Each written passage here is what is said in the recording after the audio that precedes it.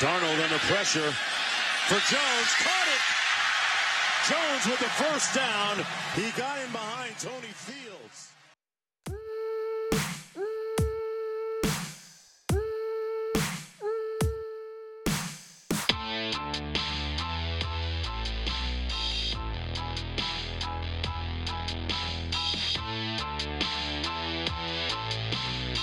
Hello and welcome to the USC Overtime Podcast. USC overcomes a 22-point blown lead and comes out with a 49-35 victory over Arizona. USC now looks like it's in the driver's seat for the Pac-12 South Division title.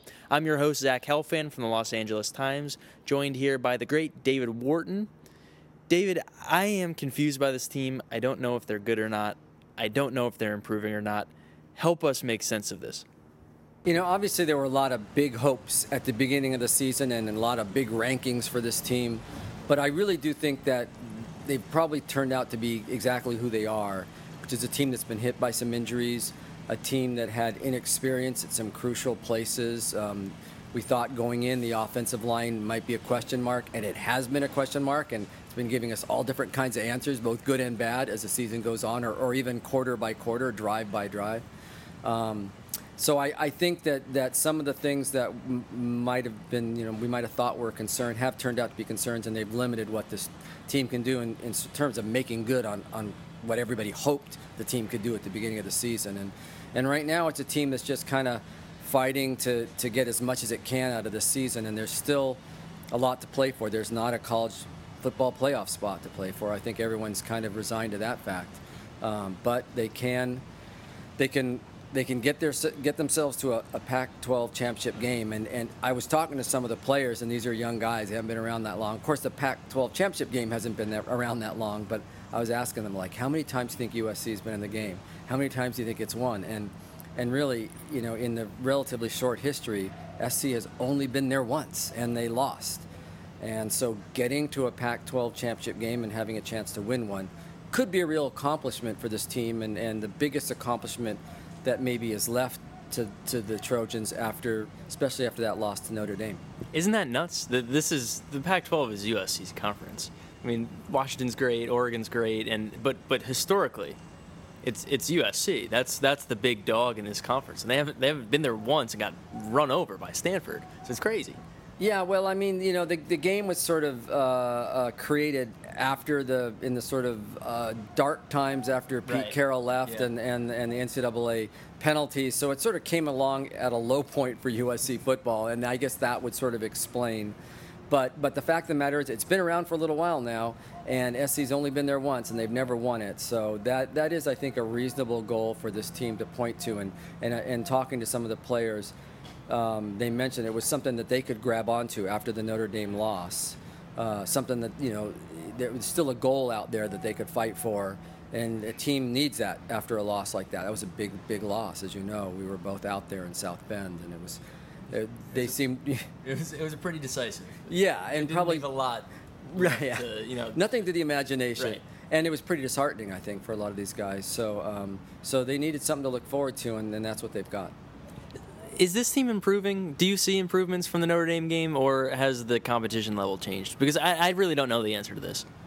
One of the things I hate, and I think we're all kind of vulnerable to this as sports writers, is we write about how great a team is looking when they're not playing a very good team, and then all of a sudden they play someone really good and they lose, and we say how terrible they are. There's a bit of knee-jerk reaction going on. So it's hard to compare, how USC looks against Arizona State or Arizona with how they looked against Notre Dame, because Notre Dame we now know is clearly a very good football team, and I don't think that Arizona or Arizona State were very good football teams. I think that the Arizona we saw tonight has a very dangerous quarterback, but they have a very suspect defense, and they're young and a lot of young players on that team, and they have a lot to learn. So you ask me, are they getting better? It's hard to say right now. I don't know. They might be. They might be. But they might not be. I think also, this was a team that we saw get on a roll last year, and they looked really good. I think a lot of people around the country were saying this could be the most dangerous team that didn't get into the playoffs last year. But a lot of that had to do with all these the players talk about this sort of confidence that was built up, that turned into continuity, and you could really see it on the field. They have not found that, I don't think, this season. Not that they won't, but that's where I would look for the improvement, is sort of guys getting more confident and comfortable in their roles, especially the younger guys. The one guy who is confident, has always been confident, Sam Darnold, again, saved USC late. They rely on him a lot, and he's the quarterback, and of course they should, but they probably rely on him a little bit more than is healthy right now, especially late in games. But once again, USC was up 22 points early in the third quarter.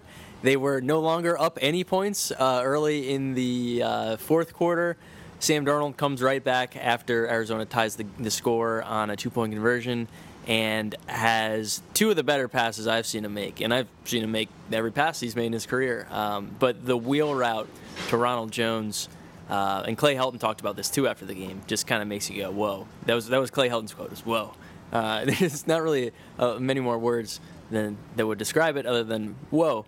But what's like, is it healthy for USC to be? Is he just really good and that's what happens, or is USC kind of being complacent, or is he bailing them out? Like, where do you see Darnold's role, and is he playing too big of a role for USC than is kind of sustainable?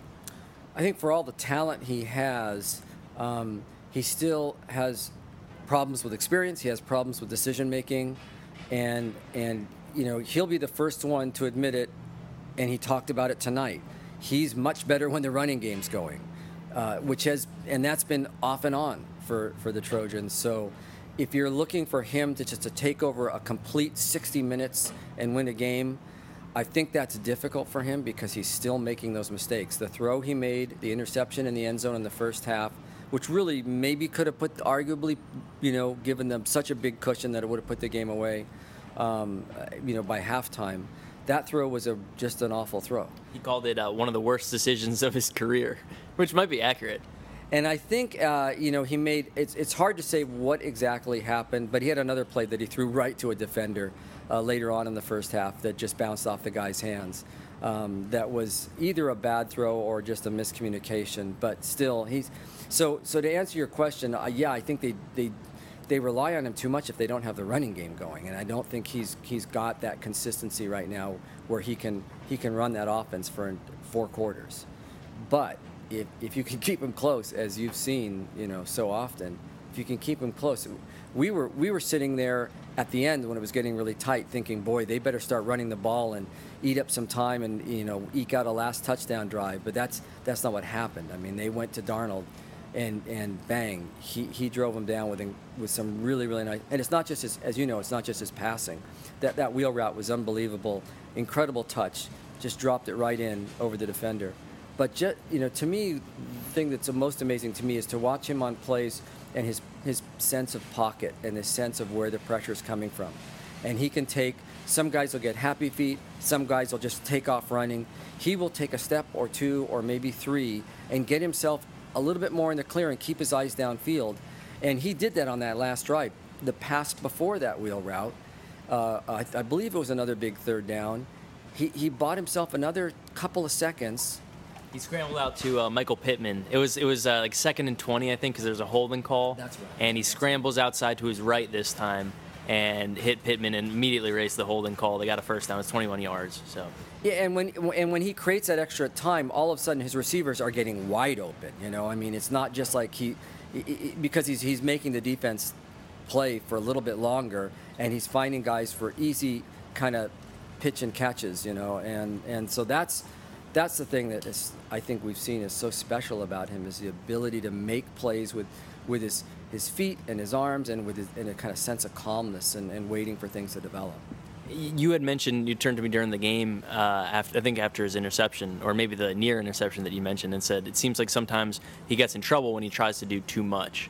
I don't know if USC needs him to do too much, but and it's certainly not when you have a rushing performance like you do tonight. You kind of just want Darnold to just, all right, take what the defense gives you. You don't have to force anything because USC tonight rushed for 331 yards. Ronald Jones had 194 yards, which was almost very, very close to his second straight 200-yard rushing game. He now has 1,000 yards rushing for the second season in a row. He's the first USC running back since LenDale White to have 2 straight 1,000-yard rushing seasons. That's crazy. They said it over the loudspeaker. A stat I admittedly hadn't even thought of before, because you just assumed there would be one in between LenDale White and now. It's more than 10 years, but there hasn't been. And Akasic-Ekwere, normally the third or fourth running back in this rotation, had 122 yards tonight, averaged 8.7 yards per rush, and he had a touchdown. So it's this, but this, I think this is kind of the frustrating thing for a lot of USC fans right now, is you get these dominant rushing performances some games, and then other games it disappears. Are we expecting too much? And you can't get 331 yards every game, but are we expecting too much, or should we expect some more consistency out of the running game? Well, I mean, you look at those numbers printed in the game book, and it looks like they dominated. But you know, when you watch this game, it wasn't that way. They came out in the first quarter and were running the ball at will. Huge holes, guys breaking tackles. It looked like it could go on all night. And then the running game kind of went into a lull for a lot of the second quarter, a lot of the third quarter. Towards the beginning of the fourth quarter, when things started to get tight and they needed to put together, when they were still up, I believe, by 8 points, they needed to put together a big kind of bruising drive. I believe they went 3 and out, and I know that the run game was shut down at that point. So even within a game with those kind of numbers, you're looking at some inconsistencies where the running game was there for a while and then it wasn't, and that's where I think we started to see Darnold make a few mistakes too. Is you know, if he doesn't have that run game there, it puts a lot of pressure on him. So yeah, we're not seeing a real consistent presence or performance by the offensive line. I think particularly Arizona was starting to get a little bit of disruption along the line of scrimmage, and running backs weren't getting through those holes like they were early on. And then all of a sudden, boom, the switch flicks, and they start doing it again late in the fourth quarter, like with about 10 minutes left or 8 minutes left. They start to bust open that running game again, and you're kind of wondering, well, where was that for the last quarter and a half, 2 quarters? You had mentioned just a few minutes ago, it's not just inconsistency from game to game, but from quarter to quarter and series to series. Sometimes they look just so dominant, and sometimes they look lost. So it's really interesting. But, I mean, 331 yards, I guess you have to call a success. And they could have really had more, because Ronald Jones had a 98-yard touchdown that was called back. He could have easily had 300 yards tonight. I used the term, I was doing a radio interview with some radio station in Houston. Sorry, not Houston, in Tucson. And I used the term underrated with the USC running back. I don't think I've ever used the term underrated before, but Ronald Jones seems to be flying under the radar a little bit. I think people think that he's good, but he's not nearly on the same plane in a lot of people's minds as Bryce Love or Josh Adams or Saquon Barkley. I think he maybe Josh Adams, I could see a good comparison to. Maybe Bryce Love. Saquon, I think, is a little bit better than him, but given that he is the first back-to-back 1,000-yard rusher since LenDale White, where in recent USC running backs and running backs that you've covered, where does he rank, or how does his skill level compare to some of those guys? I think it's been hard to say, because for most of the, really what we would consider the great USC running backs had great offensive lines. And that's what you're not seeing here. And that's, I mean, I can remember Ronald Jones' breakout game, his first game of his USC career over 200 yards. I say I remember it. I don't remember what team it was against now, but... Is that last year, or did he have one? No, I think he had one his freshman year. Was it Arizona? Might have been. Maybe in Arizona. Yeah. It's nice to run against Arizona. They kind of blur together after all this time. But I think at that time people thought, wow, this guy is incredible. But there have been sort of peaks and valleys, and I just think it kind of part of that goes to the fact that USC has not had a dominant offensive line in quite some time. So you're going to have good games and not such good games. And it's hard for a running back to really forge a national presence if they're going to have too many off days. I mean, at this point, especially, nowadays when you see every game and you read every stat immediately on the crawl on the TV screen, people know exactly what you're doing week to week. And if you're not putting up big numbers, I mean, you're allowed to have a couple of maybe off weeks, but literally in this day and age of the Heisman watch, if you have an off week, all of a sudden they're pushing you to the bottom of the list. And I just don't think he's had enough consistently big games to really get on that list.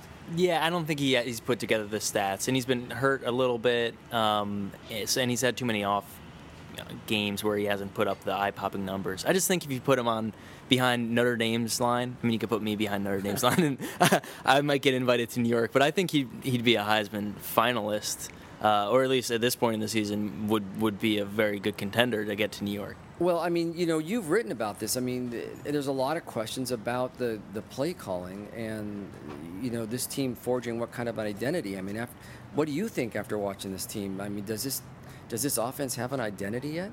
I don't think it does. One of the things that we were talking about during the game was that in a game like this, where USC was running it down their throats early, it seems to me like it's simple, but the game plan has to be you have better athletes, you're bigger, stronger, faster, you run the ball again, and then once the team starts to creep up, you have one of the best quarterbacks in the country, you throw it over the top. And USC seems to get a little too cute with it sometimes. T. Martin is still a young offensive coordinator. He's still trying to make his mark, and it seems like sometimes they're overcomplicating things when they don't need to be. They're not a team that has to out-scheme people. They're a team that has better athletes most of the time, and I think the simple game plan is sometimes the best game plan for them, where you run the ball, you move. I mean, you were inconsistent, but you moved the ball tonight, and then you throw it over the top. And I think that would also take some pressure off of Darnold, where he doesn't have to do everything. He doesn't have to be the read option guy all the time, the zone read guy. He doesn't have to be the RPO guy. He doesn't have to be directing everything. Keep it simple. I think they could benefit from simplifying a little bit. I think that's been part of the play calling issues, is that they never seem to get into a rhythm because they're trying to do 10 different things. So they get into a rhythm with one thing, and then it switches the next series. I think that's been some of their struggles with the play calling. Yeah, and I mean, I'm gonna sound like some old crotchety old guy now, but when I think back to when Norm Chow was here as an offensive coordinator, and obviously he had a lot of years in football and was pretty well respected, and you would watch SC games and you would see him do things in the first quarter. I'll give you like a really simple example. He would hit a team with 3 or 4 outs, just keep hitting short outs, and then all of a sudden he'd come back in the third quarter and do an out and go. And you could see that he was doing things in his play calling in the first and second quarter that would set up things that would happen in the third and fourth quarter. Or he would try to keep a consistent run going so that you would beat a team up. You would physically wear them down. And when you start bouncing around a lot, I think you lose some of those nuances of play calling that you can sort of watch and go, oh, I get it. He would, I saw why. Now I know why he was doing that in the first quarter, because he was setting this thing up when he needed it in the third quarter or the fourth quarter. And I don't see it this year. Maybe I'm missing it, but I don't see like a kind of logic or a progression to what they're doing on offense. Team that does have some progression on offense, Arizona. Especially it helps when you have Khalil Tate. You wrote on Khalil Tate this week. Good article. You could check it out on LATimes.com or go back into your newspaper pile and pick out the sports section from Friday. That was right. Was it Saturday? Was it today? Was it today? It was today. I'm losing track of the days. It's been a long day. It's been a long day. Today is actually, it's past midnight, and today is actually Sunday. So, what were your impressions from seeing him in person? Because I was pretty impressed. Yeah, I mean, especially because he got off to a slow start, and USC really had him hemmed in for a good portion of the game, and you thought, okay, young guy making, I believe, the 6th start of his career, and he's just not going to be able to handle this kind of situation. A road game, huge game in the Pac-12 South, but he didn't let down, and he wasn't. We were talking about he wasn't quite as quick as I thought he might be, and maybe just looks quicker on TV, but he's a good runner. He's got a good sense, and he's got good acceleration, and he was able to start making plays. He missed some really important passes. He overthrew, by my count, maybe a half dozen, and we saw one that would have been a touchdown on kind of a post route, I think it was, a skinny post that... The guy had 2 steps on it. Yeah, and if he just threw it, all he had to do was throw it to the inside, and he overthrew him high and outside. But he also hit a couple of really tough passes. He hit a deep end pass on I think the touchdown that tied the game down in the red zone. That was a really tough timing pass, and then he broke some runs, and as Clay Helton talked about after the game, they started using him in more creative ways. They started doing sort of more misdirections and kind of little trickeration going on there with their quarterback and trying to free him up. And he really showed me something by not folding in this game, by kind of remaining composed and then starting to make plays and really bringing his team back. Then, of course, he kind of ruined it all. Just a horrible pass on that last interception. Horrible. It was off by a good 20 feet. 20 yards. Yeah, I mean, first of all, it was first down. And there was, 5 or 6 minutes left. Why were they passing the ball? Anyways, we want to talk about play calling. Why pass the ball at all? You have enough time. Yeah, and they'd had so much success running the ball and with shorter passing. Why throw long? And he had a guy sort of to the outside, and I don't know if it was a miscommunication or a bad throw, but he threw it to the inside.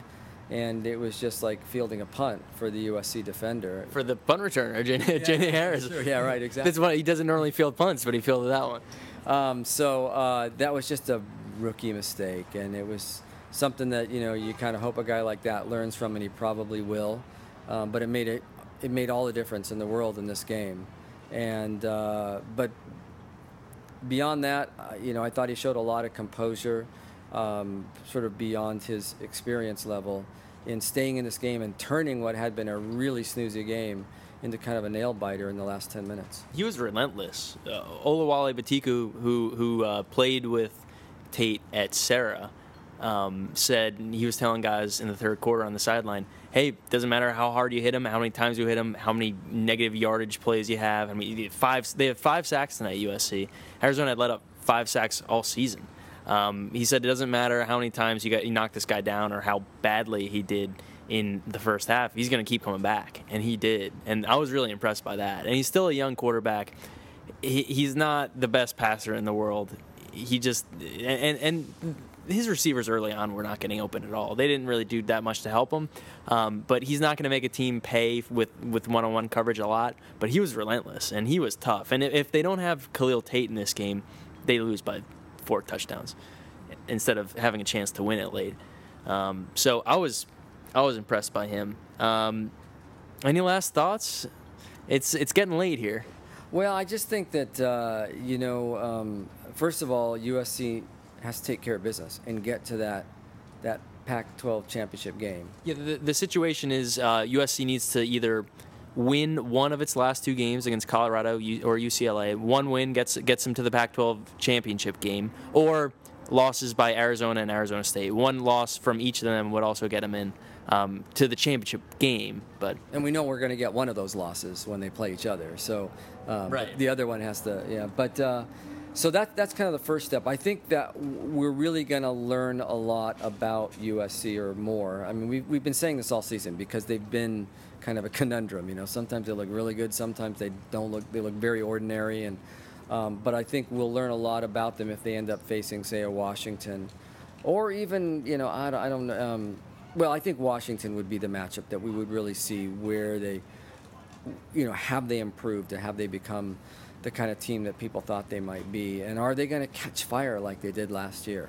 And if they do, they're a different team. They're not as experienced in some key places, but they still have a lot of talent. And if they catch that rhythm that they got towards the end of last year, I think they're going to be really dangerous again. And so we'll see if they can get into that Pac-12 title game, and if they can take care of a Washington, then all of a sudden you're looking at we were talking earlier, what we see, maybe a USC Ohio State in the Fiesta Bowl, or that would be fun. yeah, I mean that would be one of those traditional old time, college football matchups. And of course, we don't know what we've got in Ohio State. I mean, this is for all the complaining that gets done around LA about USC.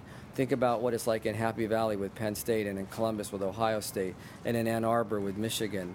I mean, there's a lot of teams out there right now, Oklahoma State, that people had a lot of hopes for, that had a lot of talent. A lot of teams with 2 losses now on their record, some of them with worse. So this has been kind of a nutsy year in college football. USC isn't alone, but they have a chance to do some good things. USC's resume, actually, now that I think about it, isn't too much different than Ohio State's. Now, with that Ohio State has 2 losses. Ohio State lost to Oklahoma. It's kind of analogous to USC losing to Notre Dame. Ohio State got destroyed by Iowa, just like boat raced by Iowa. Probably you take USC's loss to Washington State. Now, Ohio State has the win over Penn State. USC's best win is probably Stanford. Or tonight against Arizona. They don't really have that signature win that Ohio State does, so you probably take Ohio State's resume, but it's not too far off. I don't know. You're the national guy. You know this situation better than I do, but is it too different from Ohio State's? They say familiarity breeds contempt. Yeah. When you're close to a team and you see every game, You see the flaws. You see all the flaws, and you see what should have been, what could have been. So I still think of Ohio State maybe as a better team. I mean, but I think they are. I think they'd be Yeah. favored by a touchdown at least. But today's game was a surprise, really. Just to see J.T. Barrett make some of the mistakes he made, and to see the defense play like it played. So I don't know. Like I said, it's a strange year when you look at some of the teams we thought would be really coming into shape in November, and instead they're falling apart, at certain times. And I think every week you're kind of waiting around to see which USC am I going to get, which Ohio State am I going to get, which Penn State am I going to get. You just, even Clemson, and I know that Kelly Bryant was hurt in that game, but Clemson losing to Syracuse is a shocker. It's still Syracuse. No matter who your quarterback is, it's still Syracuse. Yeah, so I don't know that you can make, and to see Florida State fall apart to the extent it has after losing Francois, their quarterback, in the opener, but now to just completely crumble, to see Florida not be able to pull anything together. I know these weren't going to be, Florida State could have been a great team, arguably, but it's and to see Oklahoma, struggle at times, and see Oklahoma State struggle at times. It's so far you've seen Alabama look really, really tough. You've seen Georgia. They had a squeaker over Notre Dame, but that looks a lot better now because we know we're starting to see how good Notre Dame is. And it's you can maybe count on one hand the number of teams that you can really say these are consistently good teams, and we kind of have a feeling like they're going to make it to the playoff. But everyone else, you just don't know whether you're going to get the good side of them or the bad side of them. It's a year of good programs, good teams playing badly a lot. USC probably among the ranks of the Blue Bloods playing badly at times, but USC is now 8-2. They're 2 wins away from a 10-win season with 2 easy games remaining on the schedule. They are a hair's breadth away from a Pac-12 South championship. So a little bit of a strange season. Thanks to David Wharton, as always, for his great analysis. I will be back. It might be too late to take some calls. I don't know how many we've gotten past midnight, but maybe take some calls. We'll be back. You'll hear from Sam Darnold and a few other players. Stay with us. We're back with USC Overtime. I didn't realize when we were recording that, me and David, that we went pretty longer than normal. But it's always great stuff from David. He's been covering USC for so long and knows his team so well that I think it was worth it. And I think there was some good stuff there. But we do have a few calls in. I want to get them in The first one actually is not a post-game call. This was a pre-game call. Kind of funny because this game was so late. But here is the old standby who we haven't heard in a couple weeks, Mitch from Brick, New Jersey. Here's Mitch. Hey, it's Mitch from New Jersey again. But this is not the post-game rant. This is the pre-game. Because the game's at 10:45 and I live on the East Coast. Hey, here's some questions for you. Why can't USC play at a reasonable time? Anyway, I'm going to go into bed soon, but because I live on the East Coast and it's a 10:45 game. But the pregame here, are the Trojans going to win today? You know, they have a big series lead, this thing over Arizona. They beat the State last week, but Arizona beat number 15 Washington. So I want to see what you have to say about that. And, can USC stop Tate? That'll be the key to the game, and I'm sure you'll have some more keys as this is the Z line. So go USC, and I'll be in L.A. next week. I'm sure you'll be traveling, Zach, but I'll look you up. Why can't USC play at a reasonable time? These games are really late. The game ended. It was almost midnight when this game ended. And I know it's daylight savings time, so you gain an hour of sleep, which is nice. But it really, you eliminate all the East Coast viewers and a lot of the Central Time viewers when games are this late. Central Time, you're staying up until 2 a.m. to watch this game. That's a lot to ask for casual college football fans. Even if you're a USC fan, it's tough to stay up until 2 a.m. to watch a game. So, I think the later games they like because the Pac-12 does because they end up getting better ratings, actually, when they're not going head-to-head with other games because it's the only game on. But it's tough. It's a lot to ask for people to stay up that late. All right, next call is Cal from L.A. Here's Cal. Hi, Zach. It's Cal from L.A. What an interesting game it was with Arizona and USC. USC kind of lulled everyone to sleep in the first half, thinking, they're going to dominate. And each segment played well at times. But then Khalil Tate showed that he's an amazing quarterback who can run. So maybe USC gave up the 2 early touchdowns, one that got called back, and the fumble, so that the Arizona Wildcats could catch up and make it interesting. But then somehow Darnold manages to pull away and rise to the occasion. Anyways, it looks great for winning the South Division and making it up to Santa Clara. Want to get your thoughts on that. Thank you. Bye. Yeah, Cal, they're pretty golden right now for making the Pac-12 championship game. You think they're probably going to play Washington? That's the most likely coming out of the North. That'll be an interesting game because USC had Washington's number last year. They beat them pretty convincingly in Seattle. Different teams this year. USC, I don't think is quite as good. Washington, I'm not convinced that they're a great team. I don't think they're quite as good as last year either. So USC's a win away from having that conversation for real. The chances that USC makes the championship game at this point are really, really high. So that'll be an interesting game, and a lot is riding on that as far as whether USC's season is a success or a failure. Before we go, I wanted to take a little bit of a closer look at that throw on that wheel route to Ronald Jones from Sam Darnold that we talked about earlier, that you heard at the beginning of the program. It was just, I think it may have gotten even overlooked because this game was so back and forth with the 22-point blown lead. But Clay Helton thought it was one of the better throws of Sam Darnold's career that he's seen. So here's Clay Helton. I can't tell you how hard a throw that is when you're going to your left to lob that ball up to Rojo. That was one.